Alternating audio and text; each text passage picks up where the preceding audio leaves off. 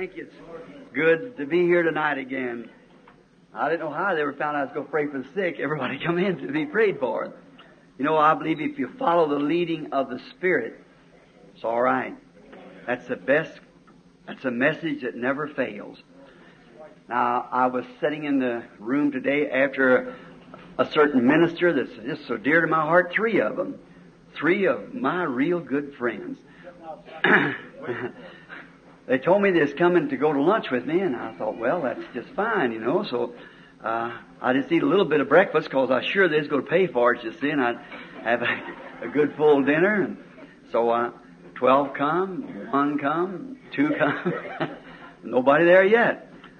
So the police was chasing a criminal down there in the yard, so I went down to see that episode. I couldn't find Brother Jack at all.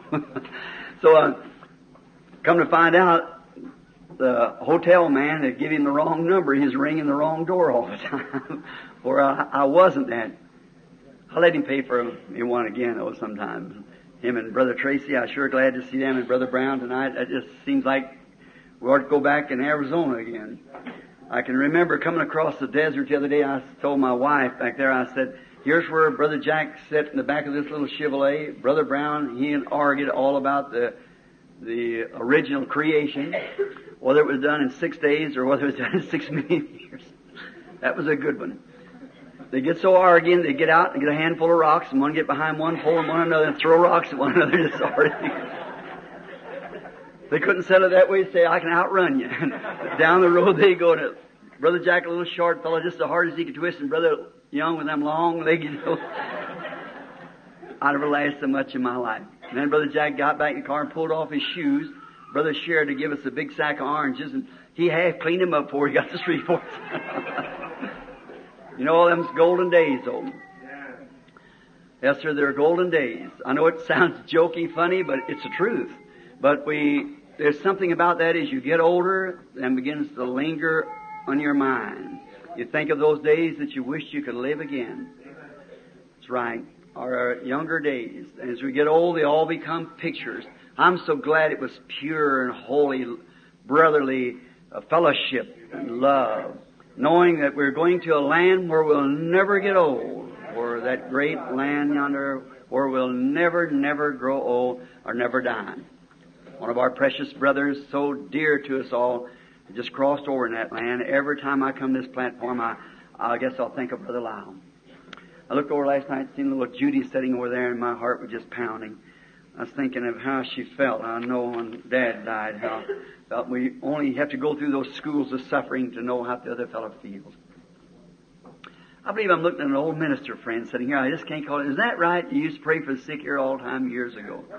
Earholzer, that German name. I never could get it fixed up just right. Brother Tracy, I met him out there, and I've known him about 10 years, and I said, you haven't aged 6 months in that 10 years. We are living in a world that must cease someday. Now tonight, I had you real late last night. I'm going to try to not do that tonight. Finish my story. I was thinking about tonight preaching on a subject of the rapture to the church. How the conditions, as I see it in the Scripture, what conditions the church will have to be in for the rapture, and what will take place just before the rapture takes place, and how it will take place. We all believe in the rapture, don't we? Amen. We believe in it. And then all at once something just said, pray for the sick tonight. Now I'd just eaten dinner with a little Mexican brother there. I went out and picked him up on the street. I guess he's here tonight, he and his wife. And then someone come and give me a testimony.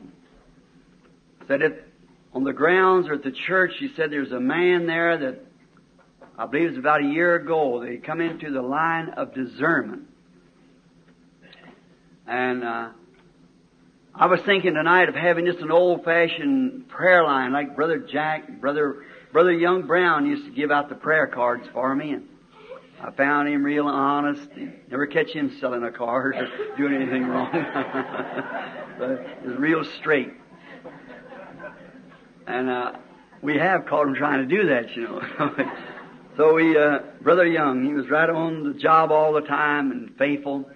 And I remember He used to stand and take up the cards and bring them through the line. I'd pray for them, and they'd go along. Just that unadulterated faith those people had. If they just get near you, they get healed. And I think there was 20 healings to the one, what we have now.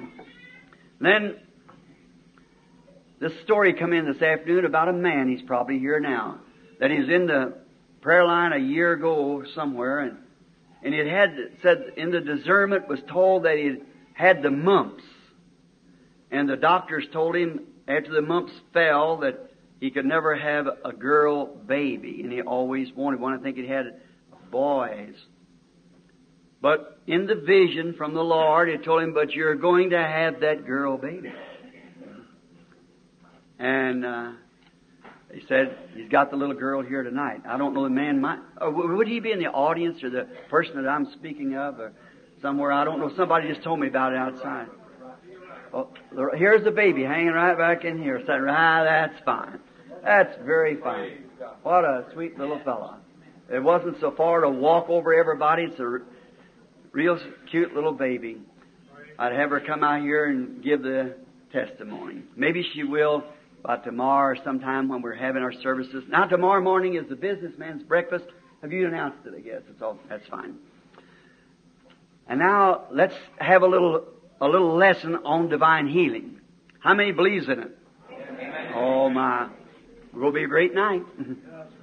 You have faith like that. People who believe it, that's what it takes. It's for the believers. Now, then I got me a pencil and began to write down some text and so forth. And then Billy knocked on the door and said, Daddy? I said, wait just a little while. I haven't got it finished yet. He said, but Brother Jack's waiting on you. So I had to come on. I didn't have no paper clip. I got one of Meady's Johnny pens or some kind of a pen here that's called a Bobby pen. That's what it was, Bobby. It's some kind of a pen. And I don't know much about them things, and I just seen it laying there. Now, to make a paper clip here to separate what I had some notes for in the morning and separate them one from the other. And as I get older, it used to be I could just remember them scriptures and things just so easy. But, kind of hard to do. You find that trouble, Brother Jack, yet? Yeah. I told Brother Jack here not long ago, I said, Brother Jack, I said, I'm getting so I can't remember. I said, I start to say something and I have to wait. He said, is that all the farther along you are? And I said, well, isn't that far enough? He said, no. I said, I'll ring up somebody on the phone and say, what'd you want?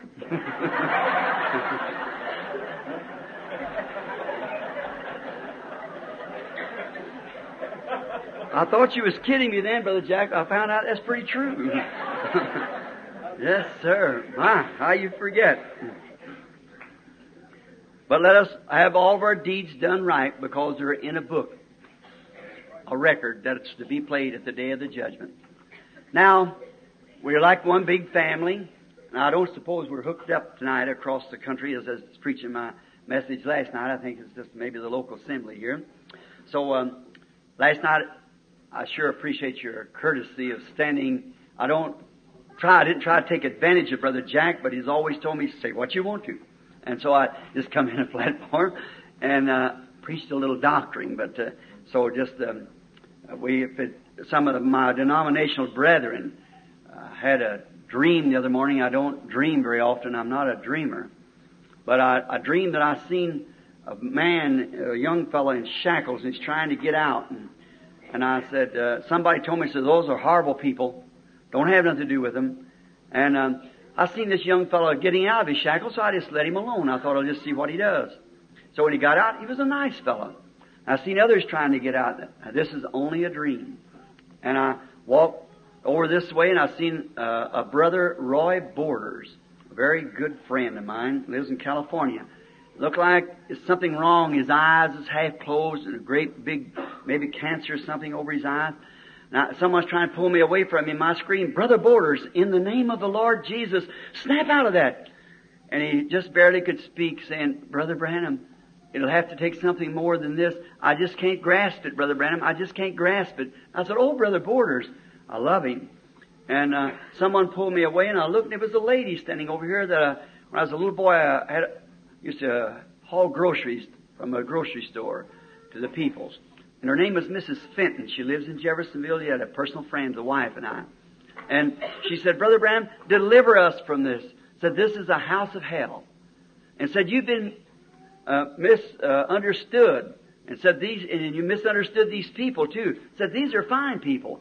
But I looked over there and like a great big cellar or big walls down beneath a great big cave and great iron bars, 8 or 10 inches thick, and people out of their mind, twisted arms and legs, beating their head like that.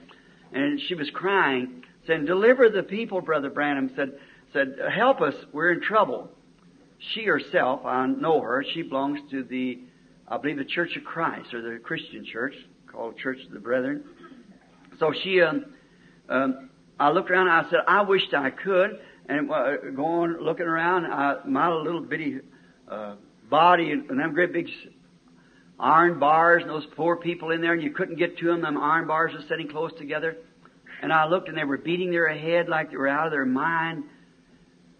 I seen some lights flickering around in there, and I looked up, and there stood the Lord Jesus with the lights of rainbow around him. He's looking right straight to me. He said, deliver those people. And he went away. I thought, well, how could I deliver him? I haven't got strength enough in my arms to break those bars. So I said, house of hell, give away to the name of Jesus Christ. And all the creaking and popping and rocks are rolling and bars are falling and people running, screaming, delivered and screaming at the top of their voice and was all delivered. And I was screaming then, Brother Roy Borders, where are you? Where are you? God is delivering His people. Where are you, Brother Borders? I've wondered about that. You know, Brother Borders is very scared. You know the prophecy, many of you do. You take the tapes and so forth, about the West Coast. There's a man sitting right here tonight that was there when that happened, when we were standing there on a hunting trip. A minister who was listening in last night with a blinded eye. He just come up there and he said, introduced himself. He had on colored glasses up in the mountains. He said, Brother Branham, said, I'm Brother McHughes. He said, I helped sponsor one of your meetings once in California. I said, I'm glad to know you, Brother McHugh. So there's about 20 men standing there. Was out javelina hog hunting. And I said, the day before going up the mountain, I said to Brother Banks Woods, all of you know him, a personal friend. I said, Brother Woods, picked up a rock and threw it up in the air and it came down. I said, thus saith the Lord, something's fixing to happen. So he said, what is it, Brother Branham? I said, I don't know, but within 24 hours, you'll see. Something's fixing to happen. It's a great sign. And the next day, that was one late afternoon, the next day about 10 o'clock, we were fixing to pull out. Everybody had their javelina hogs, and we were standing there, and Brother McAnally, you know, and all of them, they were dressing them out. And Brother Borders, and I, and Brother Roy Roberson, a crippled veteran, a very dear, precious friend of mine. And he was standing there, and I looked up, and Brother McHugh said, Brother Branham, does the angel of the Lord ever appear to you when you're on these hunting trips? I said, Brother McHugh, yes, that's right, but I come out here to kind of rest. He said, all right, Brother Branham, said, I didn't mean to disturb you. I said, you didn't disturb me. And I just looked around, and I seen a doctor looking at his eye. Now, I didn't know him. He had on dark glasses, which is awful bright and sunny in Arizona.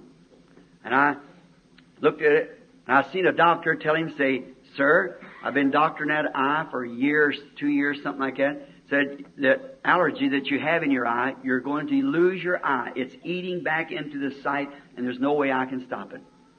And I said, what you asked me that for is because of your eye. Them sunglasses is just because you got a bad eye.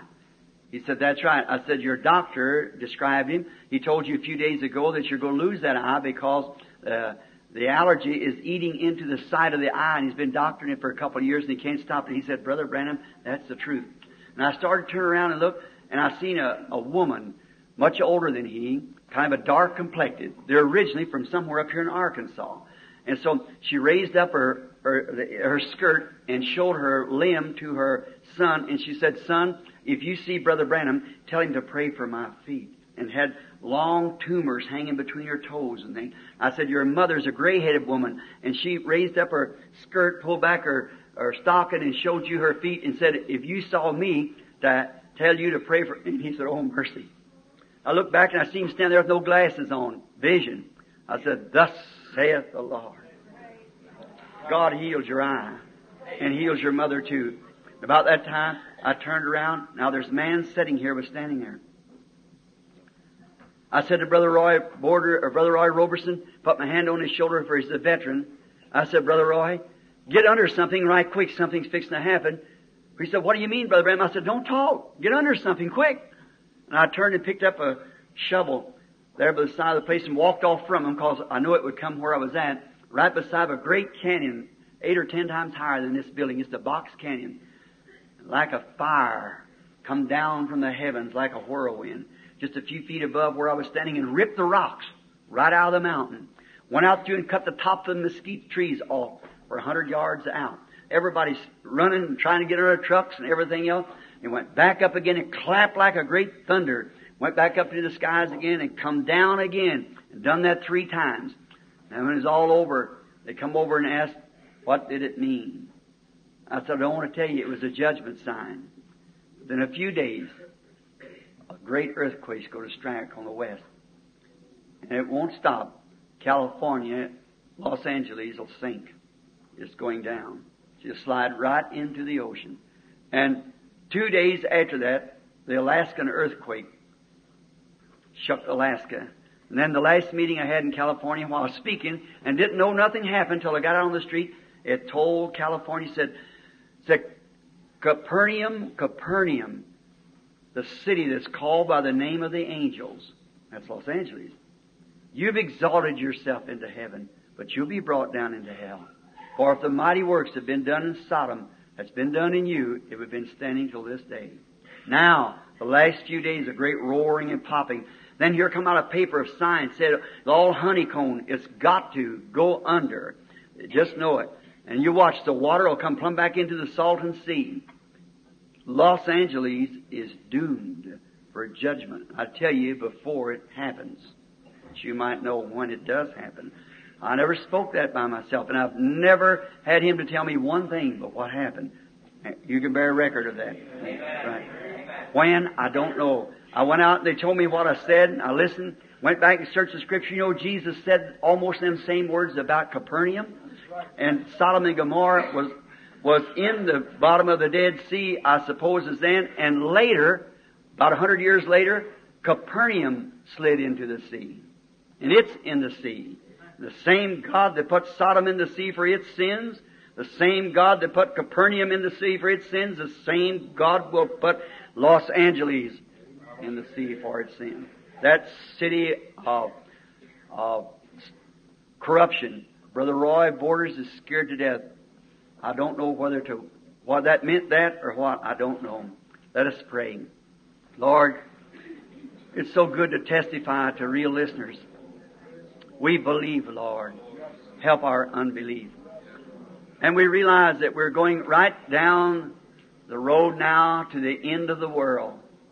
Just what time, we don't know, but that secret catching away of the bride. One of these days, Lord, we'll be raptured, caught up with Him, and we're waiting for that day. Prepare our hearts, Lord. There's many. We look laying here on these cots and stretchers, men and women who are bound by the enemy. There's people sitting out there, perhaps if you don't touch them, they'll die with heart attacks. Maybe some of them eaten with cancer. Father, Thou knows the heart of every man. You know whether it's true or not true. And we say these things because that we know what You have done. Your great power has delivered so many. We're witnesses of it, though they try to tell us that those things doesn't happen. But it does, Lord. We are witnesses. I pray tonight, Lord, that somehow You'll build faith in these people's hearts that every one of them will be delivered. All these sick and afflicted people. May it be so simple, Lord. Just let us, as we try to teach the Word, let the Holy Spirit take my mistakes, Lord, and correct them in the hearts of the people. And make it a real night that He can bed Himself into the heart of each believer here. We set this night for that purpose, Lord. May those who are not saved, above all things, be ready. Get ready now while the doors of mercy still open. We ask this in Jesus' name. Amen. Now, we're going to turn to the Scriptures to start with. And then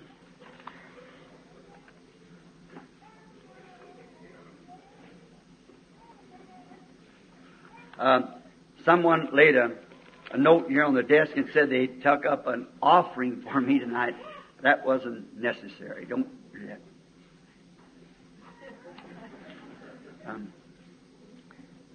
I can't take it back. I remember one time in Calgary, Canada, we took up this offering, taken up. Brother Jack was trying to tell me, my wife sitting back there, the children had an old 2 rooms we were living in. She had to put a blanket in the door to keep the door shut so the children wouldn't get pneumonia. And he said to me, Brother Branham, that's not fair to treat her that way. So you remember the case. They took up, I forget how many $1,000. And I said, oh, take it back, Brother Jack. He said, now how are we going to do it? So I bought the place, and it's there. So to the glory and honor of God. We kept it for a couple of years, wife and I, as a gift from the church, the people. And then I thought that doesn't sound right. I brought nothing into this world. It's certain I'll take nothing out. So I turned around and lobbed it and deeded it back over to the tabernacle, that when I'm finished, some other servant of God, if there is a tomorrow, will use it then. See? So thank you very kindly, friends. God bless you for it. Now, in James, the book of James, the 2nd chapter, we want to read beginning at the 21st verse. And now, just about a little while to teaching, and then we'll start praying for the sick just as quick as we can and get just as many people through this prayer line as we possibly can. And let's to remember also, I don't want to forget Sister Anna Jean and Brother Don and them. I think they're over in Thailand somewhere, aren't they? Where? Bangkok. And the mission fields. There's so many things you think about in the daytime you want to mention before the people. Then when you come here, you can't think of it. You're reading right down on that lesson. And now, James here, the 2nd chapter, and we're going to begin with the 21st verse of the 2nd chapter of St. James. And read a portion of it. The 21st verse of the 2nd chapter. Was not Abraham our father justified by works when he had offered Isaac his son upon the altar? See thou how faith wrought with his works, and by works faith was made perfect? And the scripture was fulfilled which saith, Abraham believed God, and it was imputed unto him for righteousness, and he was called the friend of God. Now, my subject tonight, and hold your Bibles now because I've got several scriptures written down here. We don't get too long. I'll refer to many of them. My subject is works is faith expressed. Now remember, works is faith expressed. Works show that faith has already took a hold. Now, we choose this because I believe that it might help us to understand. Now listen real close and we'll go into it like a Sunday school lesson. Here James is expressing in his teaching from Genesis 22, 1 and 9, what man seen in Abraham. Let's just go back. I've got the scriptures kind of marked out here in Genesis 22nd chapter and 1st to the 9th verse. And it came to pass after these things that God did tempt Abraham and said unto him, Abraham, and he said, Behold, here I am. And he said, Take now thy son, thine only son Isaac, whom thou lovest, and get thee into the land, Mark, and offer him for a burnt offering upon one of the mountains which I will tell thee of. See, he didn't even tell him which one it was. You just go ahead. When God speaks, you go on moving. See? And Abraham rose up early in the morning and saddled an ass and took 2 of his young men with him and Isaac his son and clave the wood for the burnt offering and rose up and went into the place which God had told him. And on the 3rd day Abraham lifted up his eyes and saw the place far off. And Abraham said unto the young man, Abide ye here with the ass, and I and the lad will go yonder and worship and come again to you. Now he had in his mind, now he's going up to kill his son. Because God told him to, but look at the scripture here. I and the lad will go yonder and worship and come again unto you, he and the lad. And Abraham took the wood and the burnt offering and laid it upon Isaac his son, and he took the fire in his hand and the knife, and they both went them together. And Isaac spake to Abraham his father and said, My father. And he said, Here am I, my son. And he said, Behold the fire and the wood, but where is the lamb for the burnt offering? And Abraham said, My son, God will provide himself a lamb for the burnt offering. So they went both of them together, and they came to the place which God told him of. And Abraham built an altar there, and laid the wood in order, and bound his son, Isaac his son, and laid him upon the altar upon the wood. And Abraham stretched forth his hand, and took the knife to slay his son. And the angel of the Lord called unto him out of heaven, and said, Abraham, Abraham. And he said, Here am I. And he said, Lay not thy hand upon the lad, neither do thou anything unto him. For now I know that thou fearest God, seeing that thou hast not withheld thine son from me, thy only son from me. What a word. Now, we find here that James is justifying Abraham by his works. But now in Paul, in Romans, the book of Romans, the 4th chapter, 1 to 8. I won't read it all, but just read part of it. And what shall we say then that Abraham, our father, as pertaining to the flesh, is found?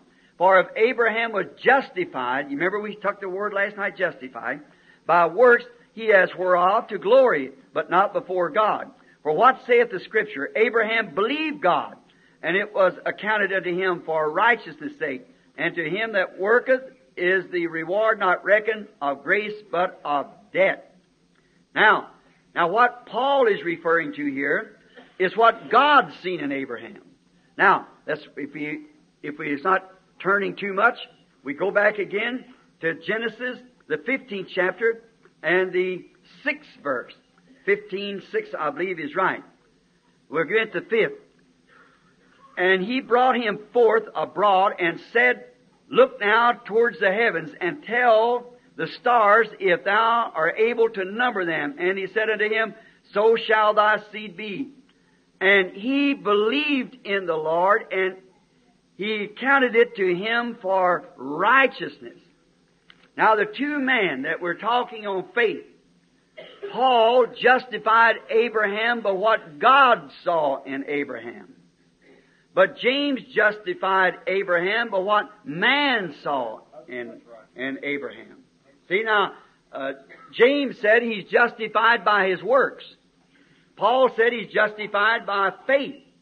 But see, Abraham believed God. That's what God saw in him. He believed it. But then when he went to acting as though it was already done, that's what man saw in him. And that's the same as it is to us. Because our works express what faith we have, but if we're afraid to act on what we believe, then we do not believe it. Okay? We've got to believe it. Abraham's works was expressing his faith he had in God's promise. Now Abraham, remember, he was 90 years old or 100 years old. And Sarah was 90 years old. And now they were well stricken in age. Past childbearing, had been for many, many years, and they'd lived together as husband and wife since they were young. And no children, but yet God told him when he was 75 years old and Sarah 65, you're going to have a baby. And he believed God's promise. He believed it. Now see, he made ready everything for this baby. See, that's what God saw when he believed God, and man saw what he did to express what he believed. And that's the same thing it works tonight. The same way it is with us. It has been revealed to him. See, it had been revealed to him, so he believed it so and was acting as though it had already took place.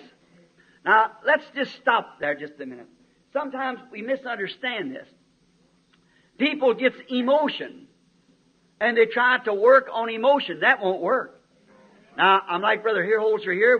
We're old man, and we've been in this a long time, and we've seen the pros and cons and everything, and praying for the sick around the world, and seeing the disappointments of people, and seeing the hallelujahs from every side.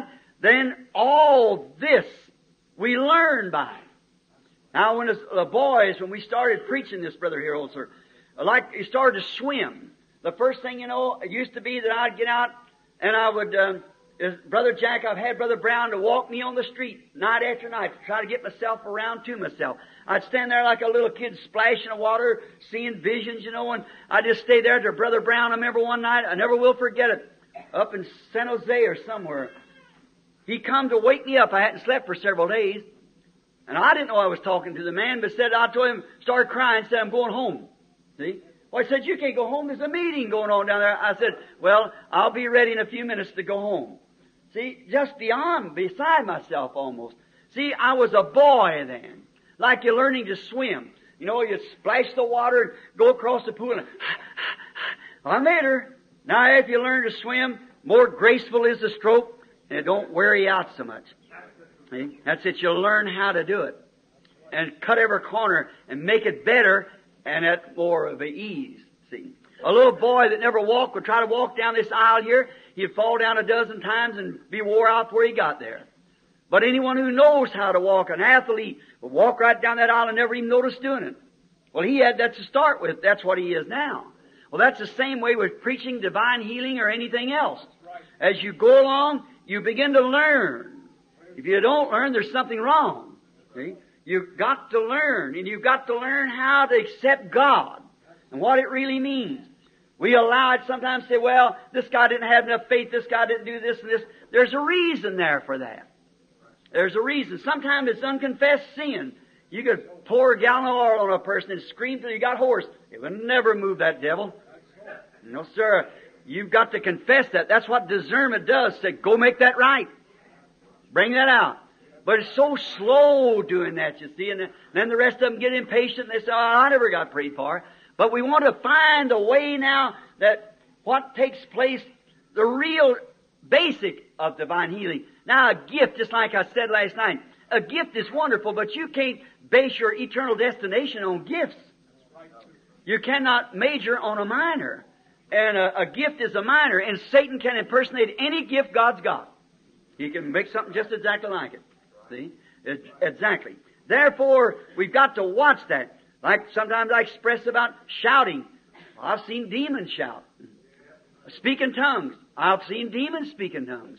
Sure, he impersonates it. It isn't a genuine, but it impersonates it, you see. Makes it look like it's real. And people sometimes who don't know the difference declare this to be real when it isn't real. And the same thing they do by divine healing. They think, well, it's a hocus pocus or something like that. It isn't. It's a genuine, unadulterated faith in what God said to be the truth. And that anchors. And when it anchors, there's nothing going to move it. It's going to stay there. And therefore, cutting these corners.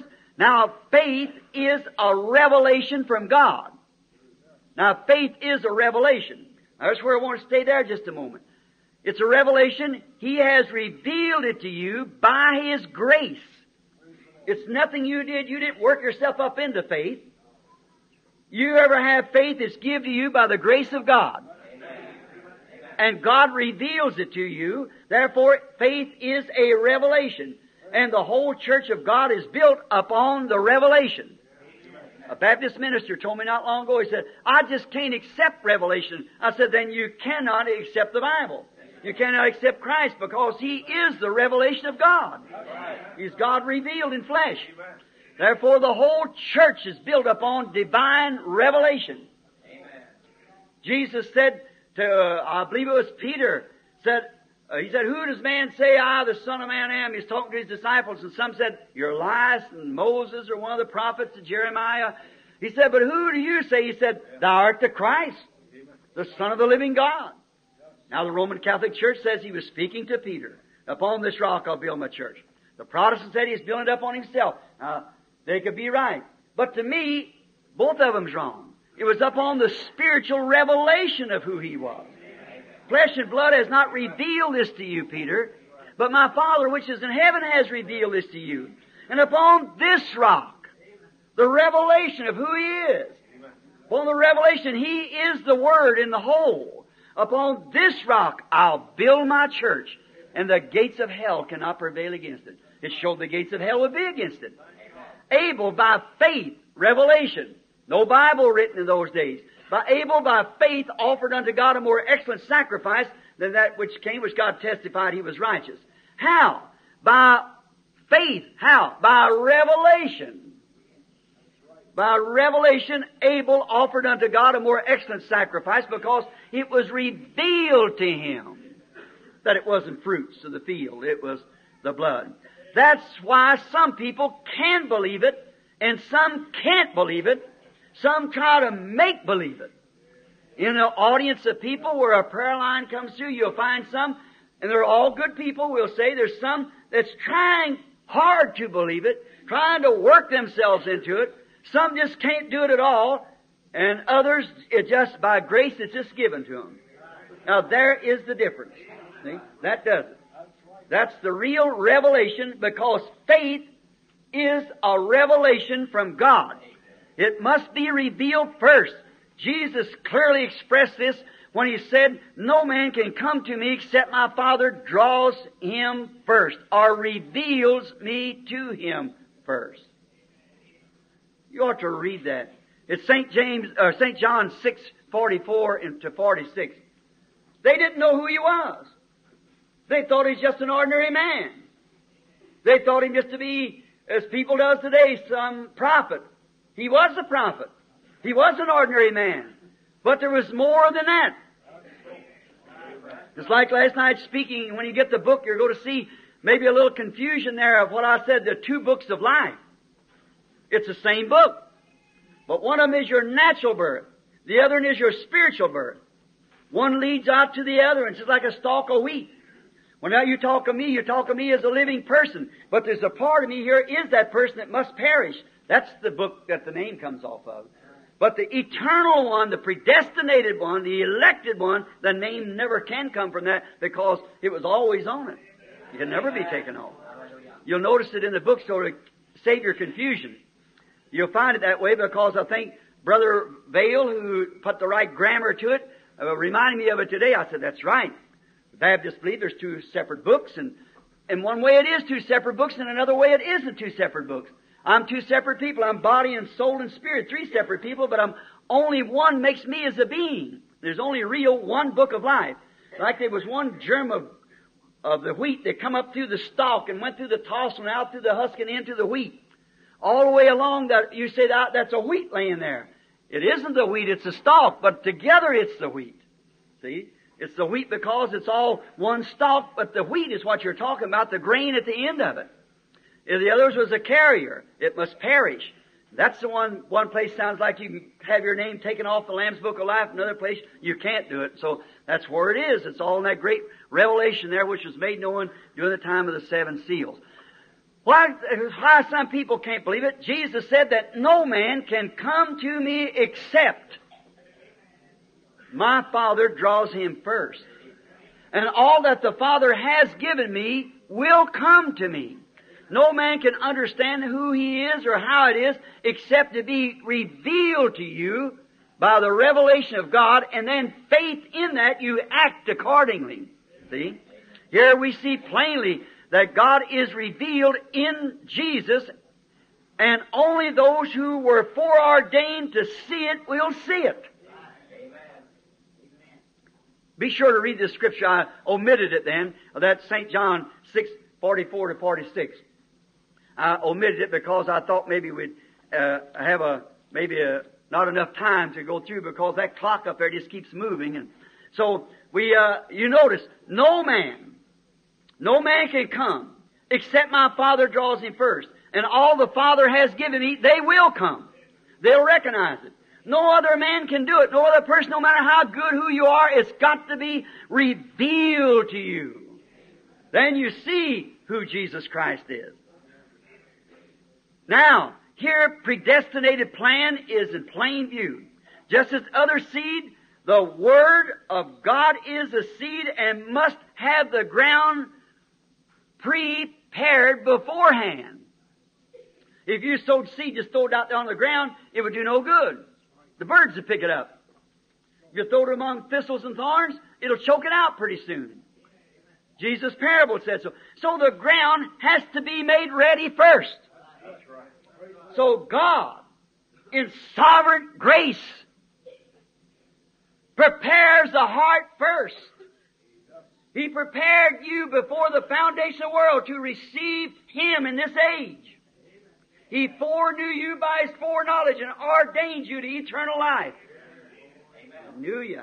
Therefore He prepared you. That's the reason you staggered out of these things and staggered into what you have now. It was God leading you to the place where He had ordained for you to be. If this ground isn't prepared beforehand, it can't grow. That's the reason the seed of faith, when you're preaching faith, see the discernments of the Lord and see what takes place and all the gifts of the Bible working. People work themselves up, oh, hallelujah, I believe it, and come up and find themselves disappointed. See? The ground has to be foreordained. And you know when it strikes it. Like my little eagle last night. He knew when he heard that scream of that mother eagle, there's a lot of difference between that and the cluck of the hen. See? Because he was an eagle from the egg. Not he wasn't made an eagle right then, he always was an eagle. And a Christian always was. That's the reason the divorce, when you divorced, because you were trapped into it. See? By your first parent, Adam and Eve. You become a sinner by nature. You didn't want to be. But now you heard the gospel, and faith cometh by hearing. Revelation comes by hearing. There is a little something inside of you. Another man sat right by you and said, oh, I don't believe that stuff. Nonsense. I don't believe that. Nothing to that. Like the day on the day of Pentecost, and laughed and said, these men are full of new wine. Oh, it was a great thing to those it was happening to. Why? It was God revealing Himself to the individuals. While others laughed, these were rejoicing.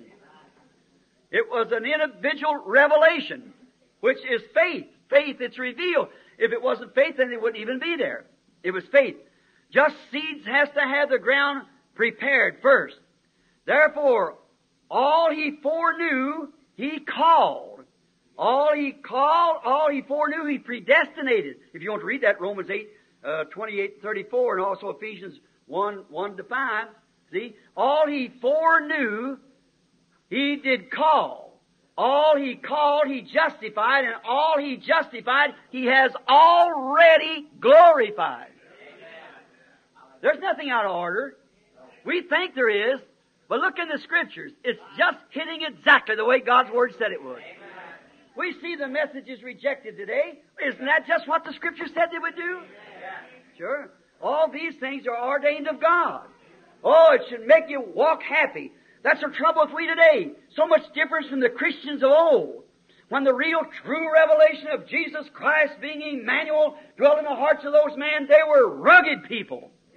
But today we're padded by denominations of, oh, I tell you, they ain't got the revelation. You come over here, you're depending on their revelation. If their revelation isn't according to the Word of God, then it's wrong. Mine or anybody else's. That's where the showdown comes. The Word of God tells which is right and wrong. And you see, that's to have its ground, of course. Therefore, all He foreknew. See, He already knew what was going to happen.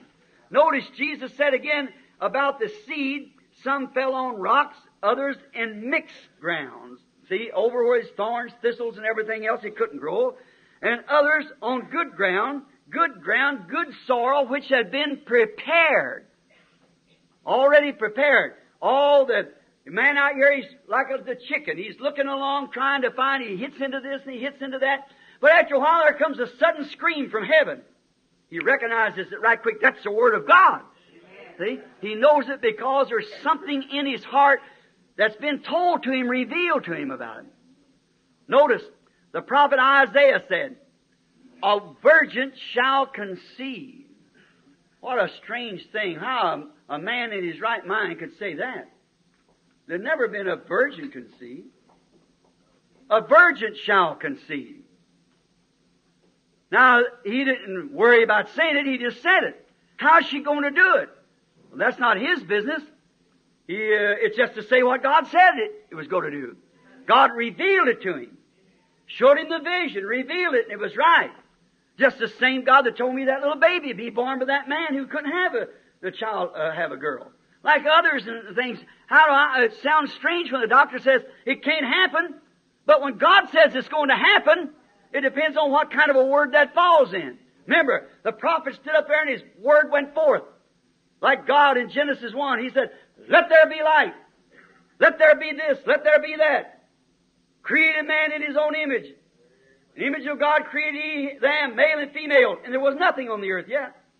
Then we find out in Genesis 2, here he made man in his own image. There's no man to till the soil after the rest of creation. What was it? It's his words. He was speaking it. And when he spoke, he said, let there be light. There might have not been light for 800 years afterwards. Might not have been no light, but he said it. And as long as he said it, let there be a palm tree, let there be an oak tree, let there be this. Them seeds was forming down beneath that water. That's right. And in the season, in the time, in its own season, it brought forth. It can't fail. It's God's Word. It just can't fail. It's been expressed. Now, one day God talked to man face to face, but in time of Moses, when the fire was falling, they said, let Moses speak. Not God. We might perish. Therefore he said, I'll not speak to him like that no more. I'll raise him up a prophet. That's the way God's system always was. Now here's a prophet standing. Now he's under inspiration. He isn't thinking about his intellectuals. Well, wait a minute. If I'd say that, well, you know the people think I'm insane. See, that's his intellectual. There he's listening to Satan, just like Eve did. And as long as the doctor says that you can't live, you can't get well, you can't do this or that, as long as you listen to that, that seed will never fall in that kind of ground and do any good. It can't. But when something tears all that away, and it falls in that bedded ground, there's nothing can tear it out. Now, no matter how long it takes, it's going to happen. Now he said, a virgin shall conceive. Did you know it was 800 years before that happened? God foreknew the woman, who she'd be, what her name was, where that seed would fall into. You believe that? Amen. Sure it did. And from a literal womb would come forth this great miracle. God knew about it. He just revealed it to His prophet, who was faithful and spoke the word without even thinking about what it was. He just said it. He never tried to reason it out. If you try to reason out, what if this man, this woman, or this man sitting here, or somebody try to reason, now I've been crippled all these years. The doctor says there's not a possible chance. Well, there might not be, as far as he knows. And that's true. But if something can tear away them weeds, if God by His grace, not the preacher, not nobody else, but God, can place into your heart a revelation that I'm going to be well, there isn't nothing going to keep you sitting there. There's nothing can hold you there. You're going to be well. But until that does happen, you're going to sit right where the doctor says you're going to sit. Until that happens, it has to be revealed. It's the grace of God that reveals it. Now, notice, God knew the woman it would come to. Notice Isaiah. There was no question. Isaiah didn't say, wait a minute, Lord. Wait just a minute. What did you say to me? A virgin's going to conceive. Well, now wait, Father. There never was such a thing as that done. He didn't hesitate. He just said, a virgin shall conceive. Right? Notice Mary. Now, Lord, wait a minute. You know, I never knowed a man. This is impossible. Nothing like this never happened. Oh, no. Nothing like this never happened. How am I going to have this baby? I don't know any man, so it can't happen. Angel, you're just mistaken. I've got an optical illusion. You know, my church says these days are gone. No, it had never fell in such a place as that. Mary never questioned. She said, how can it be? I know no man. He said, the Holy Ghost shall overshadow thee. That's how it's going to happen. She said, behold, the handmaid of the Lord. No question. See, Isaiah, when God produced the Word by thought, revelation into the heart of Isaiah, it fell into the right grounds as a prophet. That prophet didn't care for any man's wisdom. He didn't care for any man's intellectual. He didn't care about the person of anybody. He was a dedicated channel to God, and God spoke and He spoke. That's all. Whether it hurt, whether it didn't, whether it sounded crazy, whether it didn't sound crazy. Didn't make any difference to Him. It was God, not the man. And when that word went forth, now it becomes a seed. It has to fall somewhere. As God said it, there's bound to be a womb somewhere for it to fall into. Just as He said, all things are possible to them that believe. If you say to this mountain, be moved, and don't doubt in your heart, you can have what you said. See, there's got to be somewhere that's right. Notice. Now we find that Isaiah here spoke it. The Virgin Mary, as soon as the grounds was already broke up, she had been a virgin. She hadn't run around. The grounds had been already prepared or predestinated by foreknowledge of God. Even said she's a virgin. Right then, God knew what her name would be. For her name was on the book of life in heaven. Then it was vindicated. Man, then to man saw the expression of it by the works. When it was already done, now we look back and say, sure, it was done. Because we see the works that was done. Noah's works expressed to man what his faith was in God's promise.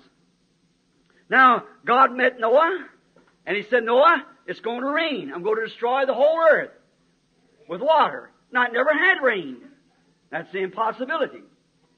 Well, now, Noah said, prepare an ark at the dimensions that I'll tell you about.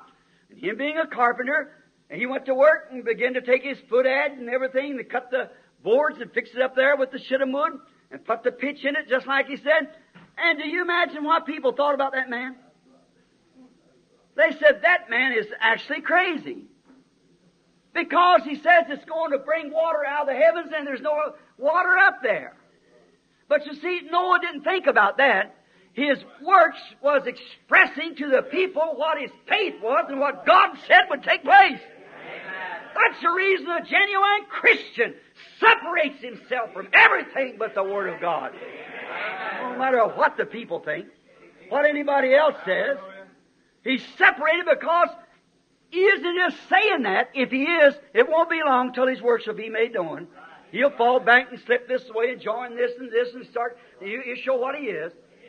But if he's a genuine, if the Word of God has bedded into him, then it's going to bring forth its kind. You'll see that man preparing for that great hour. See? That's the way Noah did. Moses, with a stick in his hand, came to take the people from Pharaoh. Now, could you imagine Moses? The Bible said that he was taught in all the wisdom of the Egyptians. He was smart. He could teach their intellects things. He is taught in all their wisdom. He didn't need to catch up on his education. Now, you just think about a man out there in the wilderness with all that education, and then God appearing to him and said, Moses, take this stick in your hand and go down there in Egypt and bring my children out with this switch you got in your hand. Just lick the whole thing with this switch. Now, what if Moses had said, sir, just a moment. I thought I was talking to an intelligent being, this great I am that you say you are. Now, how in the world would I ever take this little old crooked stick I got here in my hand and take over an army of millions of men? Armed with spears, fighters, and I'm not a fighter, I'm a shepherd. How can I ever do that? There was no question. Why? Why? The ground in his heart. He was a predestinated person. Gifts and callings are without repentance. God had told Abraham that He would do that. And there was the ground prepared. And Moses took this stick and went down there and took that nation out of a nation. When he come with the stick in his hand and told Pharaoh, let him go. Pharaoh seen in Moses the works that he had faith in what he was going to do or trying to do. He had faith in the promise of the God had made the promise. He went down to take it over. No other man would have done that. And no other man could have done it. He was ordained to do it. God beforehand had told Abraham that that's just what would happen. And when the time of the promise drew nigh, there was a little boy born. A fair child. And the parents, Amram and Jochebed, was not afraid of the king's commandments. See, there was something, the grounds was already prepared. Oh, God, I hope I'm speaking to ground prepared tonight. If the seed can fall in the right place. And there's going to be some, if it isn't, it won't happen. That's just same thing we say, Brother Branham, that kind of takes it away from us. If it does, it takes away from Christianity too. See? You can impersonate anything, but if it really falls in, the Word of God falls in the right kind of ground, it's going to bring forth its kind. It's got to, because it's a seed. Noah, Moses, his works express faith in the promise of the God that he believed. Pharaoh, the man, could see what was not, he couldn't see how Moses is going to do it, but he knows Moses believed what he was talking about, or he wouldn't be standing in the palace there with a stick in his hand and said, by this stick I'll take him out from you. An old man 80 years old, not an athlete, an old man stooped shouldered and whiskers hanging down to his, probably his waistline, gray hair, if he had any, and there with that stick in his hand, saying, I'm going to take him out. Let the people go. Thus saith the Lord.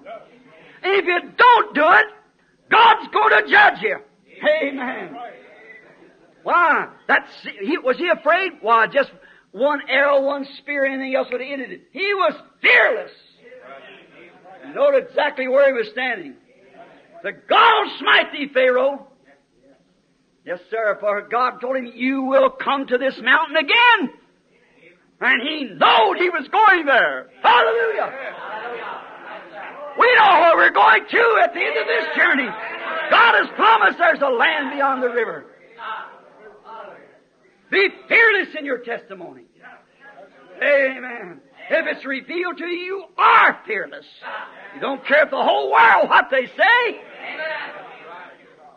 You're fearless when it's revealed to you that this is the truth coming from God.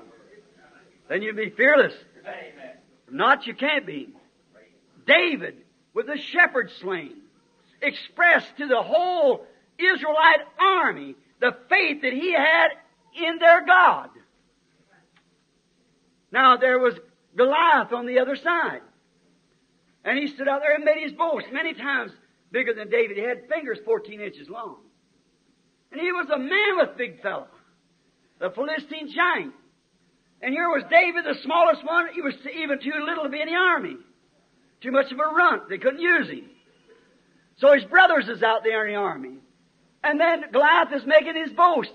But David, now remember, it was revealed to David. He thought, here is the armies of the living God standing in their own land. And there's a boasting, uncircumcised Philistine out there. We'll call him Cancer tonight. We'll call him Paralytic. Why, David was no kind of a match for him. Not with any kind of a weapon. He was no match. That man's shoulders is probably 10, 12 foot across. It's probably stand 14, 15 foot high. A spear like a weaver's needle, probably 20 foot long. The blade on it, maybe 4 foot across.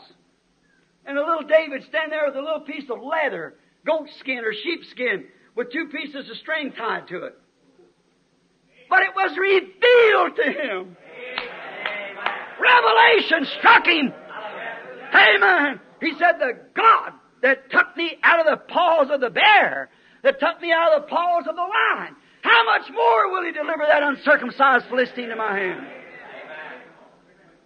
His brothers, way more able to do it, Saul head and shoulders above his army, but you see, it wasn't revealed to them. Amen. There it is. They believed it could be done. They believed that God could do it, but it wasn't revealed to them. But it was revealed to David. Now there's a difference right there. if it's absolutely revealed to you that God is going to heal you, you're going to get it. You're going to get, I don't care what's wrong with you, what the odds it may be worse than David and Goliath. But if it's revealed to you, and notice, when it's revealed, David becomes fearless. He said, the day I'll cut your head off. That's our God. By grace in that crucial moment when decisions had to be made. That same God that produced the grace in that day and dropped that seed of faith in that little hunchback-looking boy being in his heart, that same God in this crucial moment can take that woman from the wheelchair, that man, this man, that child that heart of trouble. That little grain of faith is revealed to you. That I don't care how long it takes. Now, notice, the giant on the other side didn't believe it, neither will the cancer. He laughed, he said to my dog, you send that kid out here to fight me? He said, I'll pick you up on the end of a spear and let the birds eat your flesh. Why, he had everything for his side, but you see, that didn't shake David at all. Why? It was revealed to him. He had faith in what he was doing. He knew he was going to do it. And he did it. It's because that it was revealed to him and he knowed where he's standing. And if God would have spoke that right down in your heart tonight and said, you're not going to be laying in that bed. You're not going to be sitting in that chair. You're going to be well. There couldn't be anything change your mind in it. But until that happens, every preacher in the world could pray. I don't say it wouldn't help you. It would. It'd encourage you. But until that faith, see, the healing power is in you. It don't come from the preacher. It comes to you by revelation, by faith. Not by power, not by might, but by my Spirit, saith the Lord. My Spirit, by grace, reveals this to you. And there's nothing can take it away. By faith. Revelation. Then, David, to prove his works. Now, some of them said, I know you're naughty. His brother said, you come up here to see the battle. Now you get on back where them sheep was. He said, let me speak to Saul, the general. See? And Saul said, now son, I admire your courage. But you see, you're nothing but a youth, and he's a warrior from his youth. You're no match for him. He said, I was tending my father's sheep. He could base it on something. Amen. Oh, brother, and the God that saved your soul, can He heal your body? It's just the same revealed to you. He's your healer as He was your Savior. But it's got to be revealed first. That's the difference. He had something to base his faith on. He said, now this never happened before, but said the same God that delivered me from the paws of the lion will deliver me from that uncircumcised Philistine. How you know, David? I believe it. Why? It's been revealed to me. And he said, he knew what he was talking about, because when the giant said, I'm going to feed you to the birds, he said, I'm going to cut your head off. There's the difference. See? And he did it. Samson, caught out one day, off guard, in a prairie, and here come 1,000 Philistines up on him. And he looked down on the ground, and there's where a mule had died. And he picked up the old jawbone, dry as it could be, and took out after those Philistines, beating them over the head with this old dry jawbone of a mule.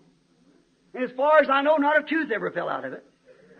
And them Philistine helmets was probably an inch thick, because they beat one another with war clubs in those days, to keep a man from beating him on the head. But he took the jawbone of that mule and beat down 1,000 Philistines. And the jawbone never broke. He just kept beating him like that as he come up. The rest of them took off for the rocks. They're just getting away from him. Why? He believed it. Sometimes, sure, I want to tell you something else. Work on that pulsation. That spare of a moment. Like Joshua did. like Mary Magdalene. All those, just that moment when something is revealed to you, grab it. Hold to it. That spare of a moment. Yes, it was revealed to him. He went to meet these thousands Philistines. Now what do you think? When those Philistines said, now look, come in there. That little shrimp, only about 4.5 tall to begin with 7 little curls hanging down his back like Mama's little sissy. See? Come along there with the jawbone of a mule and look at us. What a great army we are. Isn't that ridiculous? But what was he doing? He was expressing to those Philistines what had been revealed to him by God. He grabbed the jawbone and took off because that's what he put in his hand. He put that in his hand. That's what he believed he could do it. And by doing so, he was expressing to those Philistines what God had put in his heart to do. John the Baptist expressed his faith by his works. And when he said, there stands one among you now. Just think of that. St. John, I got the script, St. John 1:26. See? He said, they said, you say the Messiah's coming? Why? He said, man, what's the matter with you? We've been looking for him for 4,000 years. He said, he's standing right among you now. Hallelujah. Hallelujah. So is he tonight. Amen. Amen. He expressed his faith by his revelation because it was revealed to him that he knew he would baptize the Messiah. He was a man 30 years old. He knew he had to be there somewhere. He never knew who he was, and there he was standing right among them. He said, there's one standing among you now, who you know not. And I'm not worthy to loose the latches on his shoes, but he'll baptize you with the Holy Ghost. And he's right among you now. He expressed it, his faith, because he knowed in his day he was to see and baptize God's Messiah. So you see, the people could see the expression upon him, and the way he was preaching and the way he was acting was expressing that he had a true revelation from God. Now, to prove that it was true, walking right out of the crowd come the Messiah. Just an ordinary young man walking down through there dressed like other men. John said, behold, there's the Lamb of God that takes away the sin of the world. How do you know him? He said, he that said to me in the wilderness, upon whom thou shalt see the Spirit descending. That's the one that'll baptize with the Holy Ghost. He knew him because there was supposed to be a sign about that time. Are you catching it? Amen. John knew just about the hour. Because he was a prophet. It was revealed to him. He didn't know it would be about that time. He'd see a sign. And when he seen that sign, he said, he's standing among you. Amen. He knew it was there. Amen. Well, I see the sign that the end time is here. Amen. I see the things that's promised for this end time message coming to pass, unfolding just exactly like the Scripture says. Amen. And I know that the time is at hand. Amen. I say that without hesitance. I believe it's right at hand. Amen. For I see the signs that he said would happen just before that time. It's ready to happen now. John expressed his faith in what God had revealed to him. Therefore, works is faith's testimony. When they see you acting like you're healed, then they'll know you got faith that you are healed. What does testimony say? Saying this, I have it now. Because I have received God's promise. It is now working in me. I am making ready for it to happen. See, that's what your works does. Well, sure. Some time ago, next to my last trip in Africa, I was just over there this spring, but trip before that, there's a little baby. It had club feet and 1 foot leg shorter than the other. It never wore shoes in its life. Oh, it's the most horrible deformed. And I prayed for the baby that night. They'd watched and seen those things done. They prayed for the baby. And the next morning I went out and walked by a shoe store, and I walked in there, and there was the man buying the baby a pair of shoes to wear. He believed it.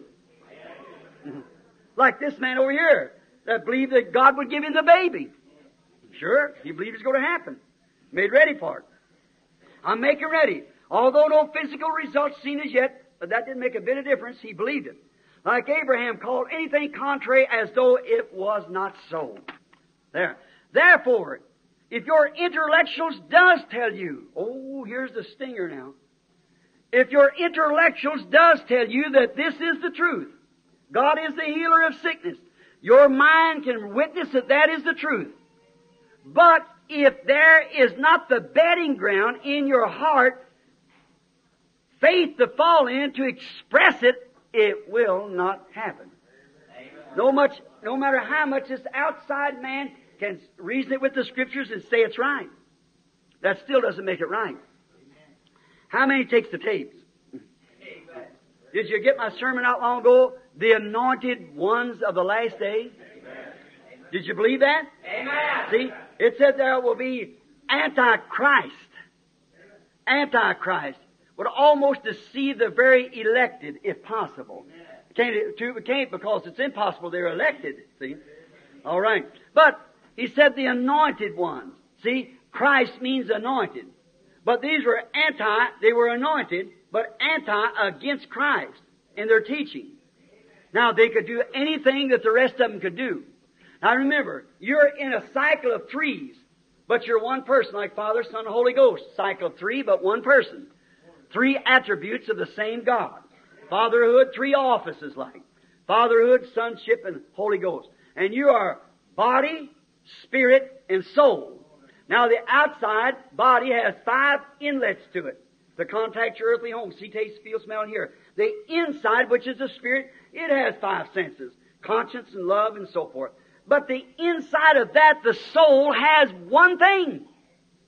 That's where you live.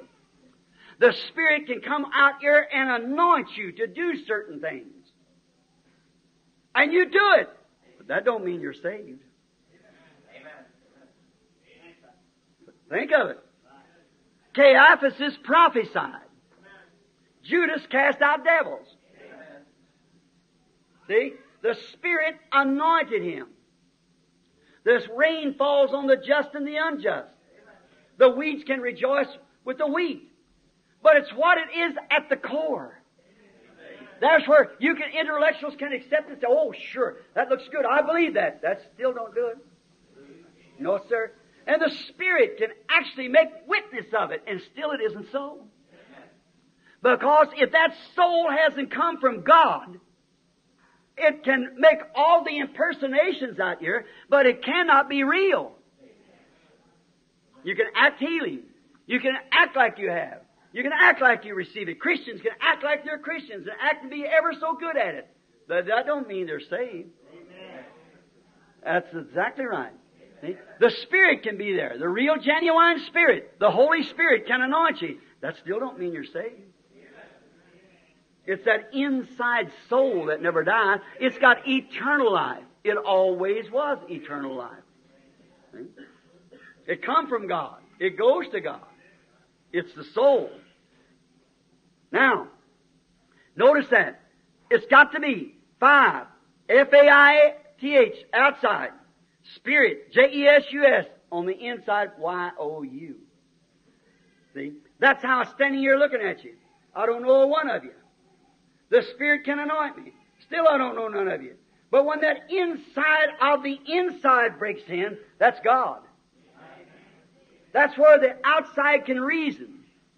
You take a man and say, well, you know, I know I'm not supposed to commit adultery, but, you know, then the Spirit tells me I shouldn't commit adultery. But you see, way down in there is still that thing in there. Amen. See? It'll kind of govern around, but watch it. But when it's directed from the inside, it throws all the rest of it together. That's the guidepost. That's a control tower. The inside of the inside. The soul controls the Spirit. The Spirit controls the body. So an outside whitewash don't make any difference. Them religious people back there, Paul called whited walls and so forth, they were outward just every way of a believer, and they had prophecies among them and everything else, but the inside of the inside, the soul that disbelieveth.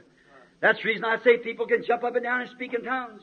People can shout, lay hands on the sick and heal the sick, and so forth by faith, all these great things there by the Spirit. Still be lost. Anointed ones. Notice, Jesus has said, only believe, for all things are possible to them that believe. Faith and works are husband and wife. They work together.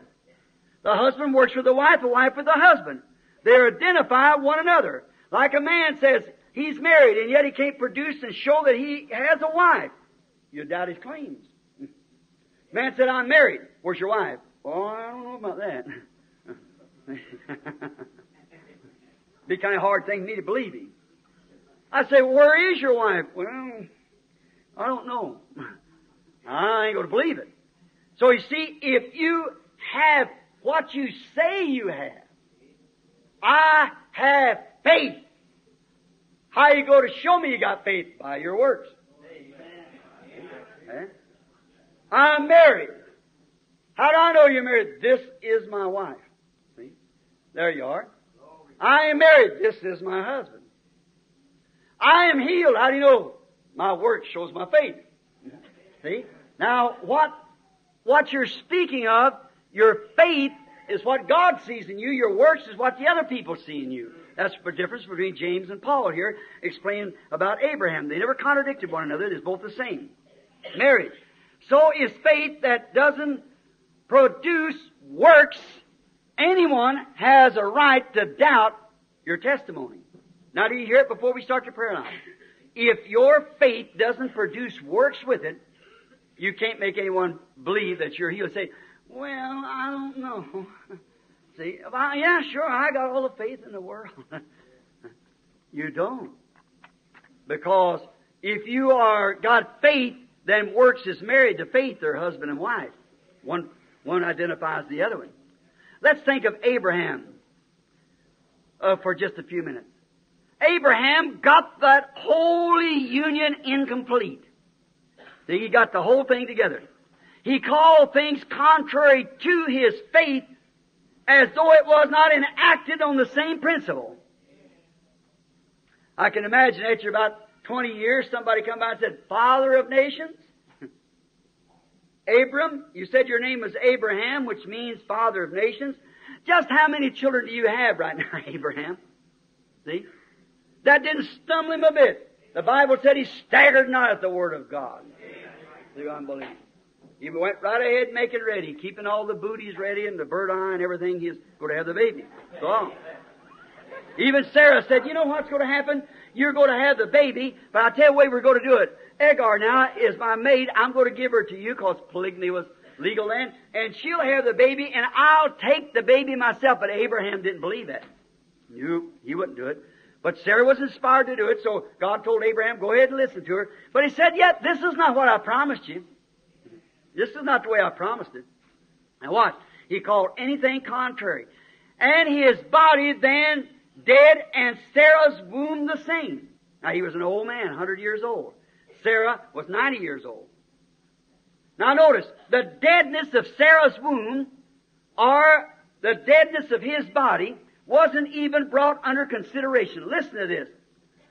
For the promise that he should be the heir of the world was not to Abraham or to his seed through the law, but through the righteousness of faith. For if it was by the law, the heir, faith is made void, and the promise of none effect. Because the law worketh wrath, and where there is no law, there is no transgression. Listen to this. Now, who against hope? Against hope. All hopes is gone. Oh, every time I go feeling a little blue, here's the chapter I turn to. Romans 4. See? As it is written, I have made thee a father of nations before him who he believed, even God who quickened the dead and called those things which were not as though they were. God said so. Who against hope believed in hope, that he might become the father of nations according to that which is spoken, so shall thy seed be. Now listen, 19th verse, and being not weak in faith, he considered not his own body now dead, when he was about 100 years old, neither the deadness of Sarah's womb. He staggered not at the promise of God through unbelief, but was strong, giving glory to God. At 100 years old, look, his body now dead, his manhood, and Sarah's womb dead. It wasn't even considered when it's revealed to him. That bed is not considered. You're paralytic or whatever you are, isn't considered. The wheelchair is not under consideration. Or the little boy, maybe paralyzed, whatever it is, I don't know, it's not under consideration. Don't even consider it. But the doctor said he'll never get out of here. The doctor said she'll never come. That's not even considered. Well, look, I'm an old person. I'm getting middle-aged. I don't even consider. And we are the children of Abraham. Hallelujah! Not as Isaac was, but his royal seed through Jesus Christ by the faith that he had. Abraham's seed coming forth in the last days to shine like the stars. Abraham's children considered not his own body now dead, neither even considered it. It wasn't even brought into question whether God would do it or not. God said he would do it. Why? It was revealed to him. Is that right? When it's revealed to you, when it really is something you can't make it happen, it's got to be revealed to you. Then you don't even consider anything else. How impossible it is. Don't consider what the doctor said. You don't consider what Mama said, what Papa said, what the preacher said, what anybody else said. You just consider what God said. He considered not his own body now dead, neither the deadness of Sarah's womb that wasn't even brought under consideration. Oh, my. That just shakes me. Body dead, neither the deadness of Sarah's womb without even brought under consideration. No circumstances will be considered when faith finds its bedding ground. When a germ gene from a man finds the egg in the woman and both of them fertile, something's going to happen. Hallelujah! The doctor can say you will not have a baby. I can prove that your genes are dead in your body and her eggs will never be fertile. But let that fertile egg, let that germ twist itself to that egg one time. Watch what happens. That little boy or that little girl comes on the scene. Why? Faith has found its bedding ground. Works goes to work. Cell on top of cell. And here comes a little fellow. Amen. God have mercy upon us. Oh, God, if we were rugged Christians like we should be, if we were a man and women who could take God at His word, you can't do it until it's revealed to you. I got to hurry. Notice, the holy faith of God was united with the holy works of His prophet. Remember, God's holy faith was revealed to Abraham. He received it, and by there he started with His holy works by believing the seed of promise had a place to grow. What if they said, Abraham, well, you know, Sarah, after all, this has been 25 years since God made that promise. There's something that happened. See? But it wouldn't. God knowed it wouldn't. What if the Virgin Mary said, well, now, wait a minute. A virgin conceived? Well, they'll throw me out of my church if I go and say such a thing as that. Now, she would have thought those thoughts if it hadn't been that prepared bedding ground. When that prophet said, a virgin shall conceive, that settled it. These signs shall follow them that believe. If a bedding ground is laying there, when that word drops there, it takes a hold. There's nothing can stop it. Now, quickly, while we finish. See, the seed had a place to hide. God knew it, or He'd have never give the promise to Abraham. Now, listen real close now. God knowed where that promise was going to. He never even called Abraham till he's 75 years old. But he was His predestinated servant from the beginning. So was Sarah. Notice, remember, he had no Bible to read from. He didn't have as easy as we got it today to read His Word and see others who've took it. Remember, he only had it by revelation. And that's the real thing. Same as it was by Joseph in Genesis. There was no Bible. Remember, Moses wrote Genesis, Exodus, Leviticus, and Deuteronomy. None of those characters in there had any Bible to read till after Moses. Is that right? They didn't have a Bible that we got to help us along in our crippled condition. They were rugged men who was revealed to them by God, and they stood right there. Nothing moved them. Now, do you think that we can still have that rugged faith? If it's revealed to you. Pardon the expression. Or the testimony at this time, just before closing. I remember, up here in Twin Cities, I think Brother Brown and them was with me. And I was taking the life of Joseph in the Bible. And I read that Bible. There was a man there was nothing against. Abraham, Isaac, Jacob, all of them had something against them. But not Joseph. What a man. A perfect man. A perfect type of Christ. When I read that, I just got to crying one day in my little hotel room, and I went over to the closet where I had my clothes hanging, pulled the door together. I said, God, I want to thank you for a man like Joseph. A man who once lived on the earth, a man in flesh like I am. A man that could believe you and take your word. He was hated of his brothers. He couldn't help being spiritual. He saw visions. He could interpret dreams. All of them hated him for it. He couldn't help that. That's just what he was. See? It just wasn't to the others. They ought to have loved him. But instead of that, when he told them sometimes things against him, oh, they said, here comes that dreamer. See? And they hated him without a cause. I said, why did they do that? And yet that man never moved. He stayed right there. See? I said, thank you, Lord. Oh, God, thank you for such a man. Right then the Holy Spirit revealed to me, said, you'll have a son, and you'll call his name Joseph. I got up from there and thanked the Lord. Becky sitting back there had just been born she's about a year old. She was a cesarean that runs into my wife's family. It'd be cesarean.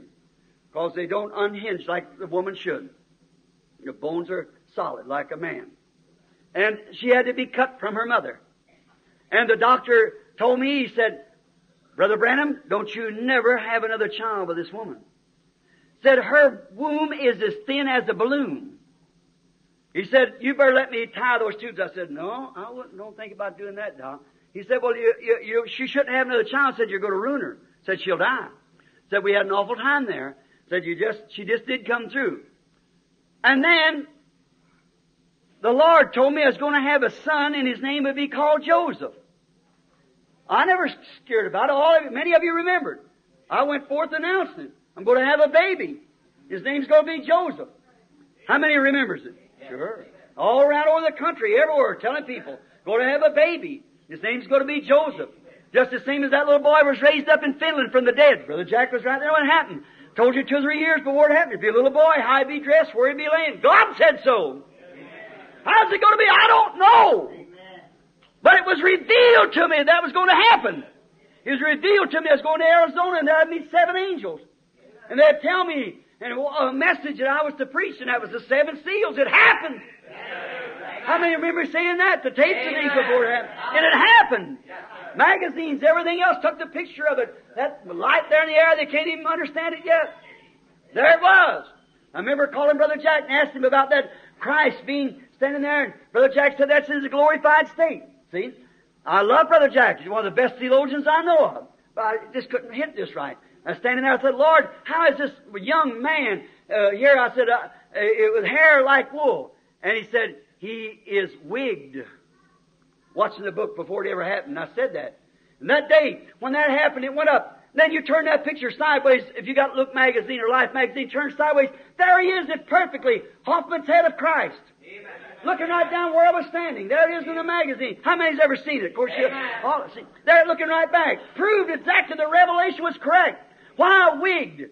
Why, the old English judges, the Jewish judges, used to wear a wig. They do yet in England. When he's got supreme authority, he wears a wig. And that showed him standing there, wigged by angels' wings. He is the Alpha and Omega. He is the supreme judge.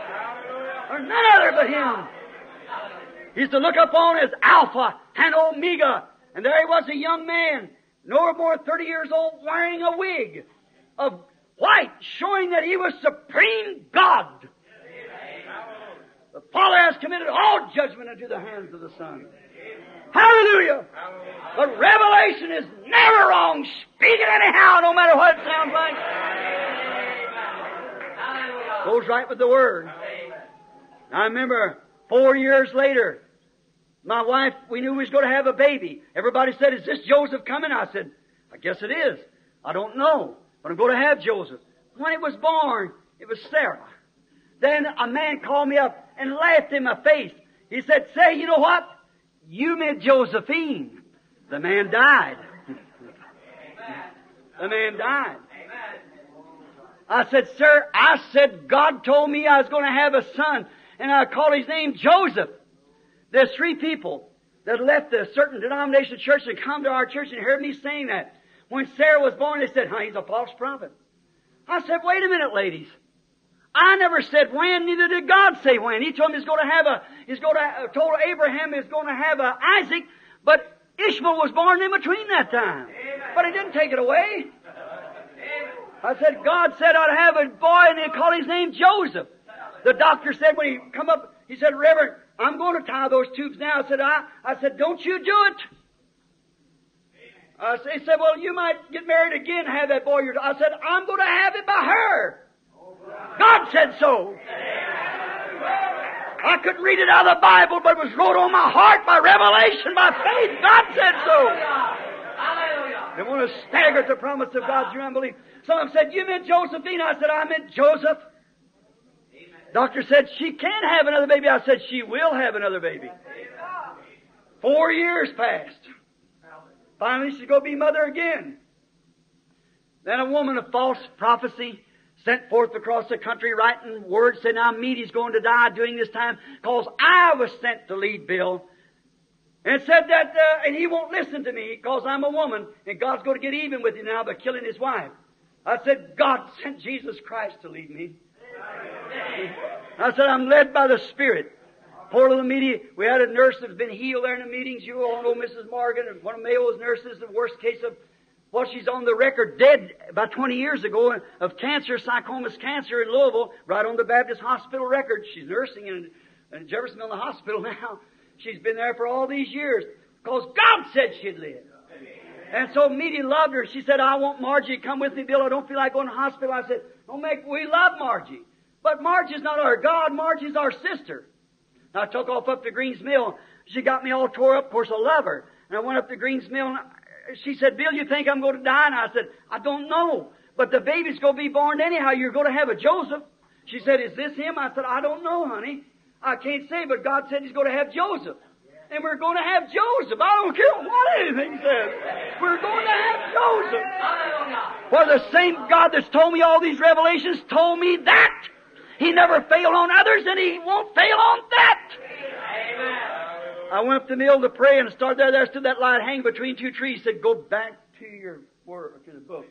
I went back to the Bible and laying in my car, and when I did the wind, it blowed it over to where Nathan was sitting at David. Said, go tell my servant David, I took him from that sheepcote, from feeding those few sheep of his father's. Now I made him a great name, like the great man. Not all the greatest name, but just like great man. Never made him a Billy Graham, but I give him a name, you know. Said, I done that. But said, I can't let him build a temple. But his son, and this dude said his son's, oh my, there it was. I said, Joseph, that's right. Right down the house, I went there, the little fellow so big, big old boy, she couldn't hardly walk. Going out through the field, I run, throw my arms, and I said, honey, Joseph is coming. Joseph is on his road. Anyone knows the cesarean, you can't let the baby drop. That night, the baby dropped, the water broke. Everything else. Next morning, 7 o'clock, I went over to the hospital. The doctor said, oh, mercy goodness. I kissed her goodbye. I said, honey, it won't be long. Joseph will be here. Right up the steps, she went like that on the operating table. A few minutes, nurse come down and said, Reverend Branham? I said, yes, ma'am. Said, he got a fine 7-pound, 3-ounce boy. I said, Joseph's son, welcome. Yes, sir. Why? Why? What is it? It wasn't written in the Bible that would happen. But the same God of the Bible that revealed it to Abraham. We didn't consider the deadness of her womb, the impossibility to be that way. You don't stagger at the promise of God through unbelief, but you give praise to God. No, that's got to happen. I don't care what doctor says. Everything else will come in all kind of a way, but don't you believe it. It's a lie of the devil. Yes, sir. True. Faith goes about together with works to create the promise. Let's hurry. Just exactly as Rahab the harlot, James said, was justified by works. But why? Her faith. She said, I hear that God is with you. She didn't want to see how Joshua wore his hair, how he wore his clothes. She said, I understand that God's with you. That's all that's necessary. She may read. Just as true vision today. I'm closing just in a moment. True vision from God today. It's a promised word for the day. Say these visions, Brother Branham, where do you get that? People stumble at that. Did not Acts 2:17 said it shall come to pass in the last days? That your young man shall see visions, your old man shall dream dreams. Isn't that right? That's what the Bible said. All right. Now, if that's so, also look at Malachi, the 4th chapter, and find out if this isn't promised today. How can you have faith in it? The Bible said so. Now you take Luke 17:30 and read it. Jesus said, as it was in the days of Sodom, so shall it be in the coming of the Son of Man. Just like it was at Sodom. Now look at the position of the world today. Sodomite. Look at that Billy Graham and Oral Roberts, them two witnesses down there witnessing to the denominational churches. One to the Methodist, Baptist, and Presbyterian, the other to the Pentecostals, this one, that one, and the other one. But remember, Abraham wasn't in Sodom. He was already called out. And there was one stayed and talked to him. And the one stayed and talked to him showed him a sign. With his back turned, he said Sarah was going to have the baby that he had waited on. Amen. With his back turned. And he called it God, Elohim. Now, that brings to pass today because we have faith, and I know this is of God, is because this and other scriptures point to this hour. Revelations 10 says that in the hour of the 7th angel's message, when he begins to sound forth his message, not in the healing service, but the message that follows the healing service. Amen. Jesus went forth and preached.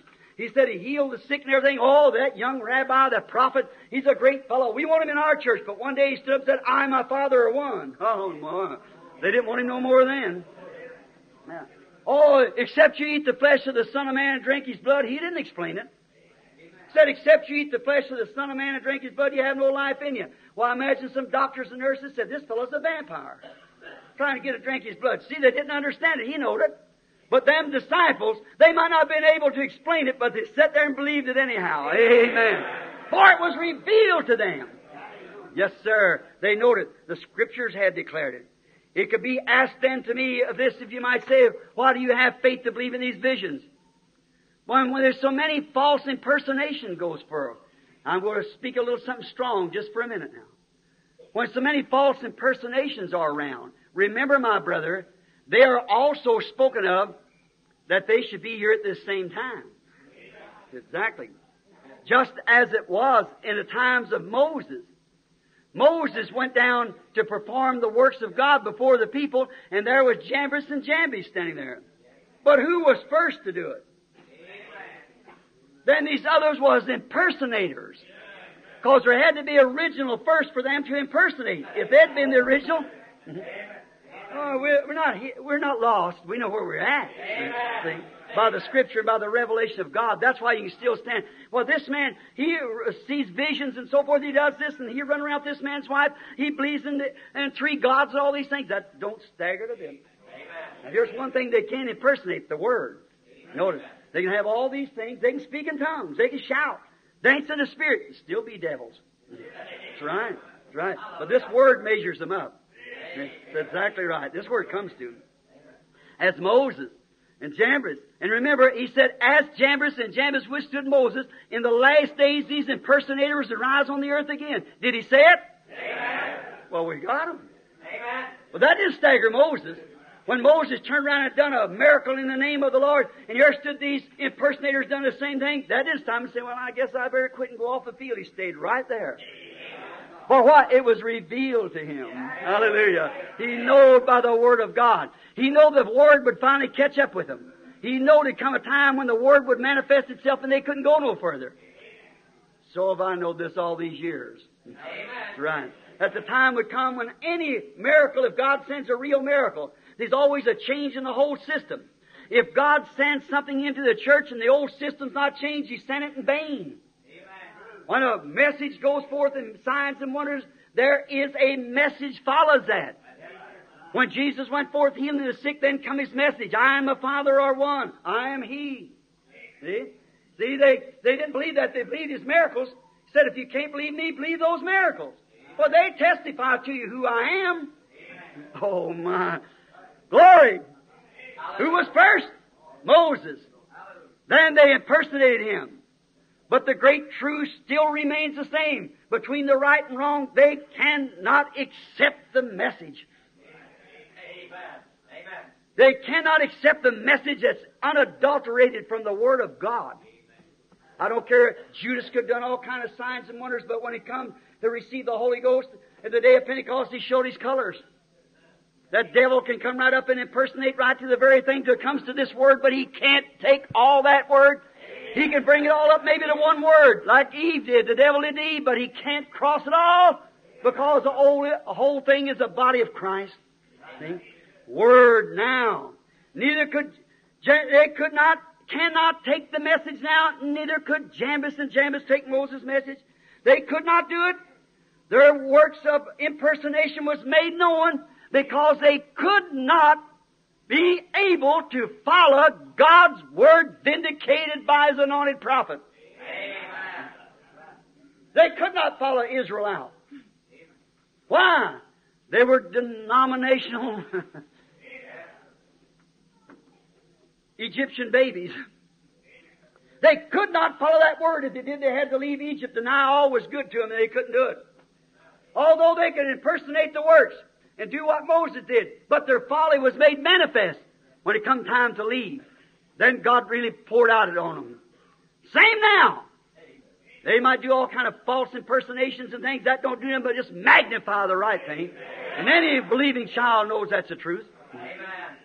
Here you see in plain view then the works of their folly, of their impersonation.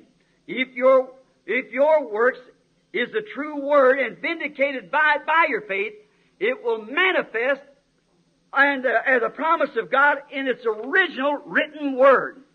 Jesus said, if I do not the works, listen close, if I do not works, let me add this to it. That is, if I do not the works the Scriptures tell you I will do, then do that in my age. When I come, what the Messiah was supposed to do when He comes, if the things that I do, if God doesn't vindicate that Word that He said would happen, if my life doesn't make that Word live just exactly what it said it would do, don't miss this. Jesus saying, you know what the Messiah is supposed to do. Then if that Word that's written, and then it don't manifest itself through me, then I am not He. Amen. Then the day that I speak of is wrong. What John said about me was untrue. And then if I, not that Messiah, if those works that Messiah was supposed to do, He is to be the Lord your God shall raise up a prophet like unto me, and you haven't had a prophet for hundreds of years. And if them works that I do, that God promised, if they aren't manifested in my present life, then I am not He. But if the promised Word of this age is vindicated in me, then I am He. All right. And the promise has come to you. Amen. Oh my. Don't see how much plainer it could be. Amen. If the promise isn't. Oh, then if the promise of that day is manifested in my ministry, said Jesus, then I am He. So if you can't hardly believe who I am, then look at the works as promised for this day. Amen. Look at the works as promised. If them works isn't fulfilled, every one of them in me, then don't believe me because I've told you wrong. If you can't believe me, just look what the Bible said would happen in this day. If it isn't happening, then it isn't right. If these false things isn't here and all these other things and things are supposed to take place, if it isn't here, then I'm wrong. But if it is, Jesus said, then I'm He. Amen. Amen. I am He that was promised to come. Oh my. Same works that was promised in His day vindicated Him to be that Messiah. Don't you believe that? Well now, brother, if the works of Luke, the 17th chapter and the 30th verse, the promise of Jesus Christ just before His coming, that the world would turn back to Sodom, and the messengers would go out, and the things would be done just exactly. If that isn't taking place, then don't believe me that I've told you the truth. But if it is taking place, then believe that it's Him. In that day the Son of Man will be revealed. Amen. The Son of Man will be revealed in a body of flesh, you people, the church, just exactly like it was before the days of Sodom, a called out group away from all of them. Setting out, believing the promise of God. Glory. Then the works that the Holy Spirit is doing today by these visions, never failing, promises, never failing, all the apostolic signs promised of the Bible, of Malachi 4, and all, the Revelation 10:7, all of that is being fulfilled and proved by scientific every other way. And if I haven't told you the truth, these things would not happen. But if I have told you the truth, they bear record that I've told you the truth.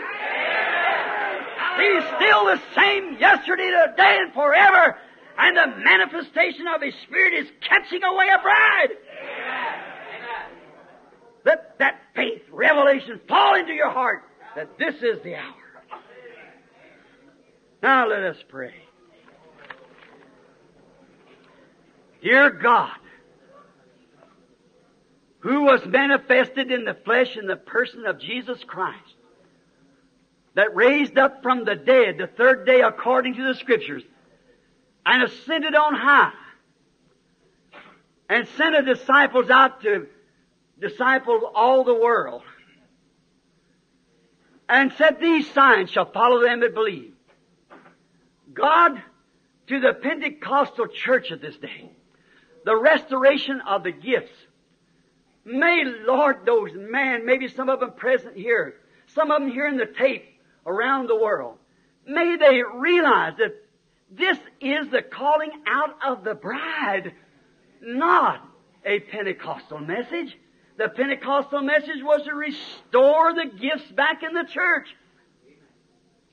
But this is the calling forth of the bride. Another message that was to come just before Sodom was to be burned. Let them understand, dear God. Faith, I believe this, because it's revealed by your Spirit through the Word of God and has been vindicated and made manifest to the whole world. Certainly, Lord, in the minority. Always your groups are that way. But you said, fear not, little flock. It's your Father's good will to give you the kingdom. So I pray, God, that man will look away from their intellects, will look away from what they might think was right, and look into the Scripture.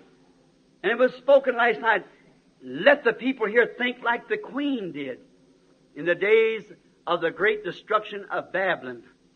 She said, there is a man among you named Daniel, was in your father's kingdom. The Pentecostal father was in his kingdom. And he is a dissolver of all doubts. And now, Lord, let the Holy Spirit that was in the Pentecostal kingdom, the kingdom that was Martin Luther's, was John Wesley's, and on through to John Smith and Alexander Campbell and down through the age. He's a dissolver. He dissolved the thoughts and the people in the days of Luther that man, the just, should live by faith. The Methodists, he dissolved all the doubts that they should be sanctified. And in the days of the Pentecost, they spoke in tongues, give the manifestations of the Spirit by divine healing and so forth. It dissolved all the doubts in the Pentecostal's heart. But oh God, they denominated. They went right back out to take man's ideas. Therefore, now when the bride is being called, as you promised to hear the Scriptures, reading it before the world night after night. And we watch it with our eyes. God, may it dissolve all the doubts of the people's heart. May they flee quickly to the open sun to be ripened, to be taken into the garner, and not be left in the stalk to be burned. But may they go to the garner tonight. In Jesus Christ's name, amen. Thank you for your attention. Let God deal with your heart. We got prayer cards to give out. Now we're going to take about 20 minutes now for a prayer line. We want to line up real quick and come across the platform and pray. And now, I don't know how many cards is give out. I never even asked Billy one thing. I just said, did you give out, go down there and give out some prayer cards. And he come back and pick his mother and I and him up just a while ago. Now, what did you start with 100 or 1 to 100 or what? 1 to 100. All right. Let's have prayer card number 1. If you got it, hold up your hand so I can see. If you can't, if you can stand up. If you can't, we'll pack you. Prayer card number 1, right quick. Who has got what? A number 1. Excuse me. A number. This lady here, you have that card? Come right here, will you, lady? A number 2. Have you got it? Someone raise your hand quick right here, lady. Come. Number 3. Got a card? You got a card? Y'all don't have any cards? None of the cards? No, you don't. All right. You don't have to have it. 3, 4, 5.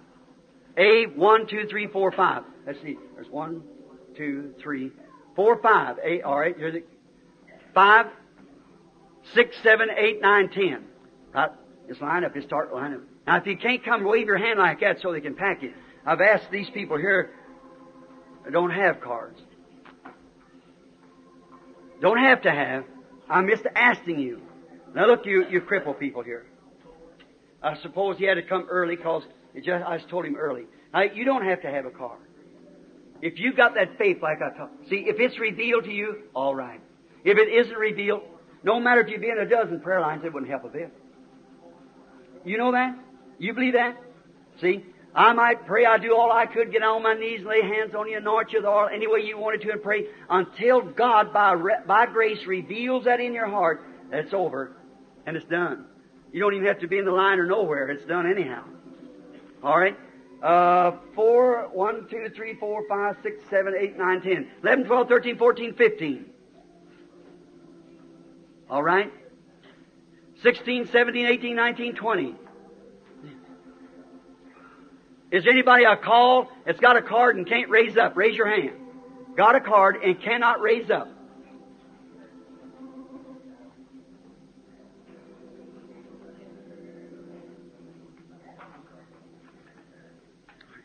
All right? Only believe. I can play poor little Anna Jean sitting playing that all night in your left hand. I want everybody real quiet and reverent, if you will. Believe. Now, prayer cards, 1 to 15, I believe it was. Only believe. They're getting a little crowded here, so let's just start. What do you say? Possible. 1, 2, 3, 4, 5, 6, 7, 8, 9, 10. Oh, you get too many. That's more we call. That's all right. Stand still just where you are. Don't know one. Just you get prayed for, but just wait till they call your number, and then we don't have too many stand here. If the Lord should do something, you blind it off from the people, and they can't see it. You see. God bless you. Now let's pray for these handkerchiefs while they're getting ready. Dear God, here's handkerchiefs laying here that comes from the sick and afflicted. This faith that we've just been talking about, Lord. I remember you're saying in the Bible, in the book of Jude, earnestly contend for the faith that was once delivered to the saints. And from the body of the saints, they took handkerchiefs. Not because they were special people, but because they were believing people. They were a man of like passion as we are. They said Elijah was like that. And he prayed earnestly that it wouldn't rain.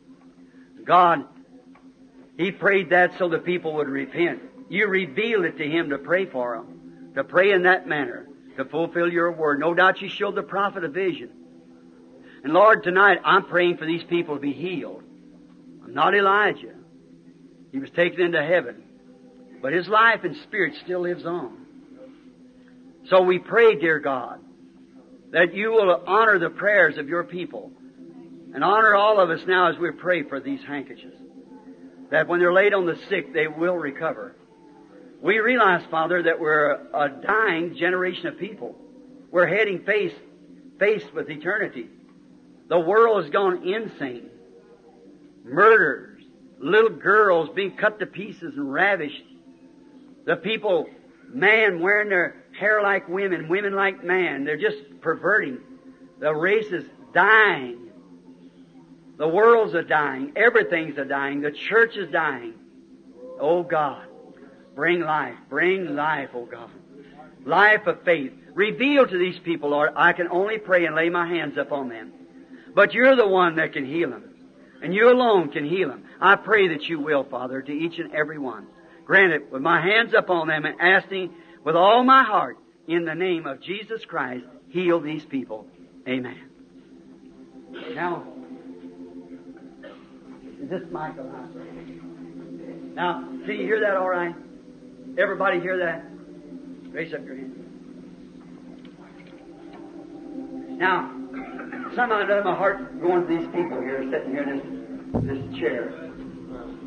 Cots and stretchers. They didn't even get a prayer card. But look, brother, see, these people got prayer cards, but that don't mean they're going to be healed. There's people sitting out there in the audience, maybe, and that don't mean they're going to be healed. That doesn't say they will or will not be healed. That all depends on their faith in God. How many knows that to be true? That's all. Just their faith in God. Well, now, how many knows that that's true? No matter how religious you are, how good or how bad you are, unless the grace of God drops that into your heart, you'll never get well. Now, how many knows that God has done it and done it all along? Great miracles, signs, and wonders. And now you're coming tonight, standing in this line. Not because you were chosen to stand in this line by God. That isn't it. You just got a prayer card. You just have to be at your procedure. Is just exactly like my honorable brother Holzer here. Started his ministry many years ago with faith in God, believing God. Believing that God healed the sick by faith. And it never has changed. But God has added in this last days gifts. Gifts that He promised. God did it not because He had to, but because He promised to, and if He promised, then He has to do it. Because He has to keep His word. And He promised you the same thing. That is, if you could believe, then it would happen. If you can't believe it, it just won't happen. Now, I can't make you believe, neither can you make yourself believe. God's got to give it to you. It's a gift of God to believe. Not your faith, God's faith. Your intellectual faith might believe it fine. But unless the faith of God is down in your heart, see, your intellectual faith can accept to do that. And just keep believing it with all your heart until God does reveal it to you. See? Just keep believing it until God does reveal it. But until He reveals it. You say, Brother Branham, what did you say there? Yes, sir. God sent a prophet up to Hezekiah and told him, you're not coming off that bed. Thus saith the Lord. You're going to die there on that bed. Is that right? But that king turned his face to the wall and he cried out in bitter tears and said, Lord, I need 15 more years. I beseech Thee, Lord, to hear me. Now the king was the greatest man in the world in politics. But the prophet was in God's sight. That was God's king, but it was God's prophet. So God revealed to the prophet to take some. You know, understand? Now, that you might understand now, because I've preached the Scriptures here, as it was in the days of Sodom, so shall it be in the coming of the Son of Man. In the days that the church is being revealed, no, in the days that the Son of Man is being revealed. What is revealed? Made known. Is that right? Revealed. The days that the Son of Man is being revealed It'll be a day like Sodom and Gomorrah. Is that right? Now, look what happened. They had two main messengers down there in Sodom and Gomorrah because there was a bunch of lukewarm Christians down there. Is that right? And they had two main messengers. Now listen close. Down in Sodom and Gomorrah preaching. But one of them stood out here with Abraham's group. Is that right? Now look. We have never, in all the history of the church, ever had a universal messenger to the church that his name ended in H-A-M to now. G-R-A-H-A-M. Which is 6 letters. G-R-A-H-A-M. But Abraham's name is spelled A-B-R-A-H-A-M, 7 letters. See? So the universal church, being the letter of man, 6 man-made organization, yet has received their messenger. We've had a Sankey, Moody, Finney, Knox, Calvin, and so forth, but never a H-A-M. Is that right? But they've got it. And he's a messenger sent from God. And he's battering them walls as hard as he can. Get out of here! Repent or perish. But remember, the elected, predestinated, foreordained covenant, Abraham and his group, got a messenger too. Watch what he did. He gave them a sign that the time was near for the fire to fall. Now it's fire now we're looking for. Atomic fire. Wrath of God. Now that messenger did something. He spoke about a woman that he had his back turned to and told her she was doubting what he was saying. Told her conditions and what was going to happen. Was that right? Did he say that the Son of Man would reveal himself in the same way in that day? Well, do you believe that's the truth? Well, here stands a woman. And in the invisible union of the church, the bride, the Christ, that messenger is here now, which is Jesus Christ, the same yesterday, today, and forever. Now, he only speaks to his prophets, the Bible says so. He never does anything, but first he makes it known to his prophets, Amos 3:7. He always has done, he never changes his pattern. And the prophet can only speak if he's true what God tells him. Is that right? That's true. Now, do you believe he could tell me what's the matter with this woman before I even look at her? You believe it? Why, she's suffering with cancer. Right, it's on her breast. She's got a boy on her mind. He's suffering with a kind of a mental condition, nervous condition, complications. That's right. You believe that? That's true, isn't it? You believe now that your faith was saying that as anchored that you got it? You're going to have it? Then go in the Lord Jesus will make you well. Do you believe? With all your heart? Now, do you believe without looking at this woman, the Lord Jesus can tell me what's her trouble? How many believes that?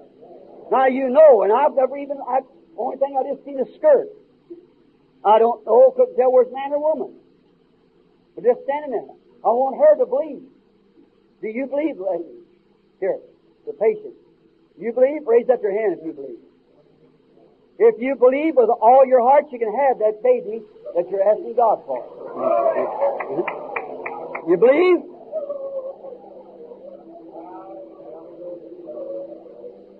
You have faith in God? Now that don't heal. That just identifies. That's the works. That identifies the faith of the presence of God. His Word made manifest.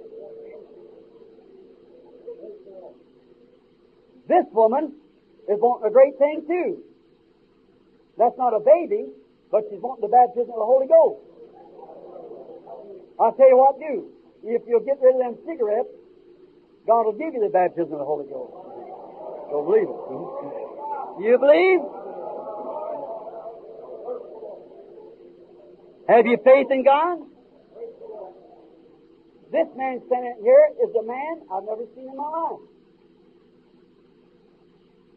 I don't know him. But he's suffering with something wrong in his chest. He had a fall. He did that not long ago. He isn't from here. He comes from Arkansas. He's a preacher.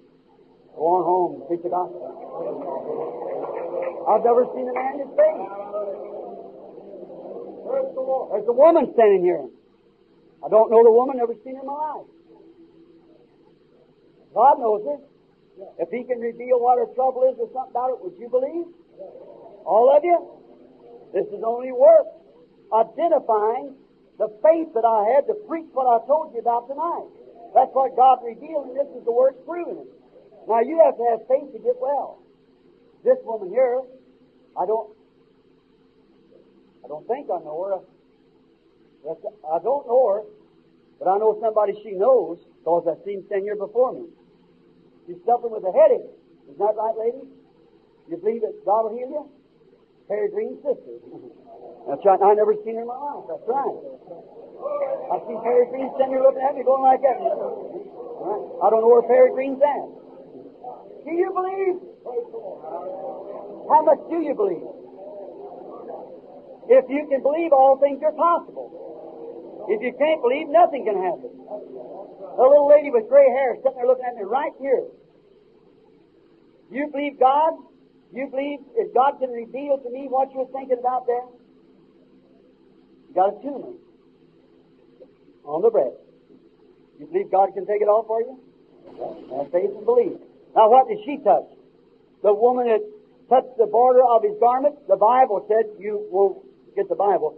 He said he's a high priest that can be touched by the feeling of our infirmities. Isn't that right? He's that high priest and he's standing right here. That people are touching him. Here's a little thin woman raised up her hand sitting right here. I never seen her in my life. But she just then touched something. Here's what it was. She's praying to God. She has trouble in her chest. She also has a stomach trouble. God heals you if you believe it. You must believe. All things are possible to them that believe. There's a man sitting way back in the back, looking this way, about the second row coming this way, suffering with asthma. Do you believe God will heal you, sir? If you believe it, God will make you well. You can have what you ask for if you believe it. Here's a woman sitting right here, looking at me across here, red. If you believe with all your heart, do you believe it? All right? That gallbladder trouble will leave you then if you believe it. What do you think about laying here on the cot? You believe that God can heal you? If God will tell me your trouble, will you believe Him? You'll believe that cancer will leave you. Why don't you rise up and take your bed and go home? You believe? Do all of you believe? Well, now, what about right now? Has God got that faith in your heart? Everybody in here raise your hand. If God's got that faith in your heart, let's lay your hands on one another right down along the line. Put your hands on right now, quickly, while the Holy Spirit's moving. Put your hands on one another. The man's up, running down the line, praying for others. Let's stand to our feet and give God praise, everybody. There's no need to go any further. Identify. Jesus Christ the same yesterday, today, and forever. You, what your afflictions are, whatever it is, if you believe Him, stand up on your feet right now and believe. Almighty God, the God of Abraham, the God of Isaac, the God of Jacob, send forth your power and heal this group of people just now in Jesus Christ's name. Amen. Glory to God. God bless you.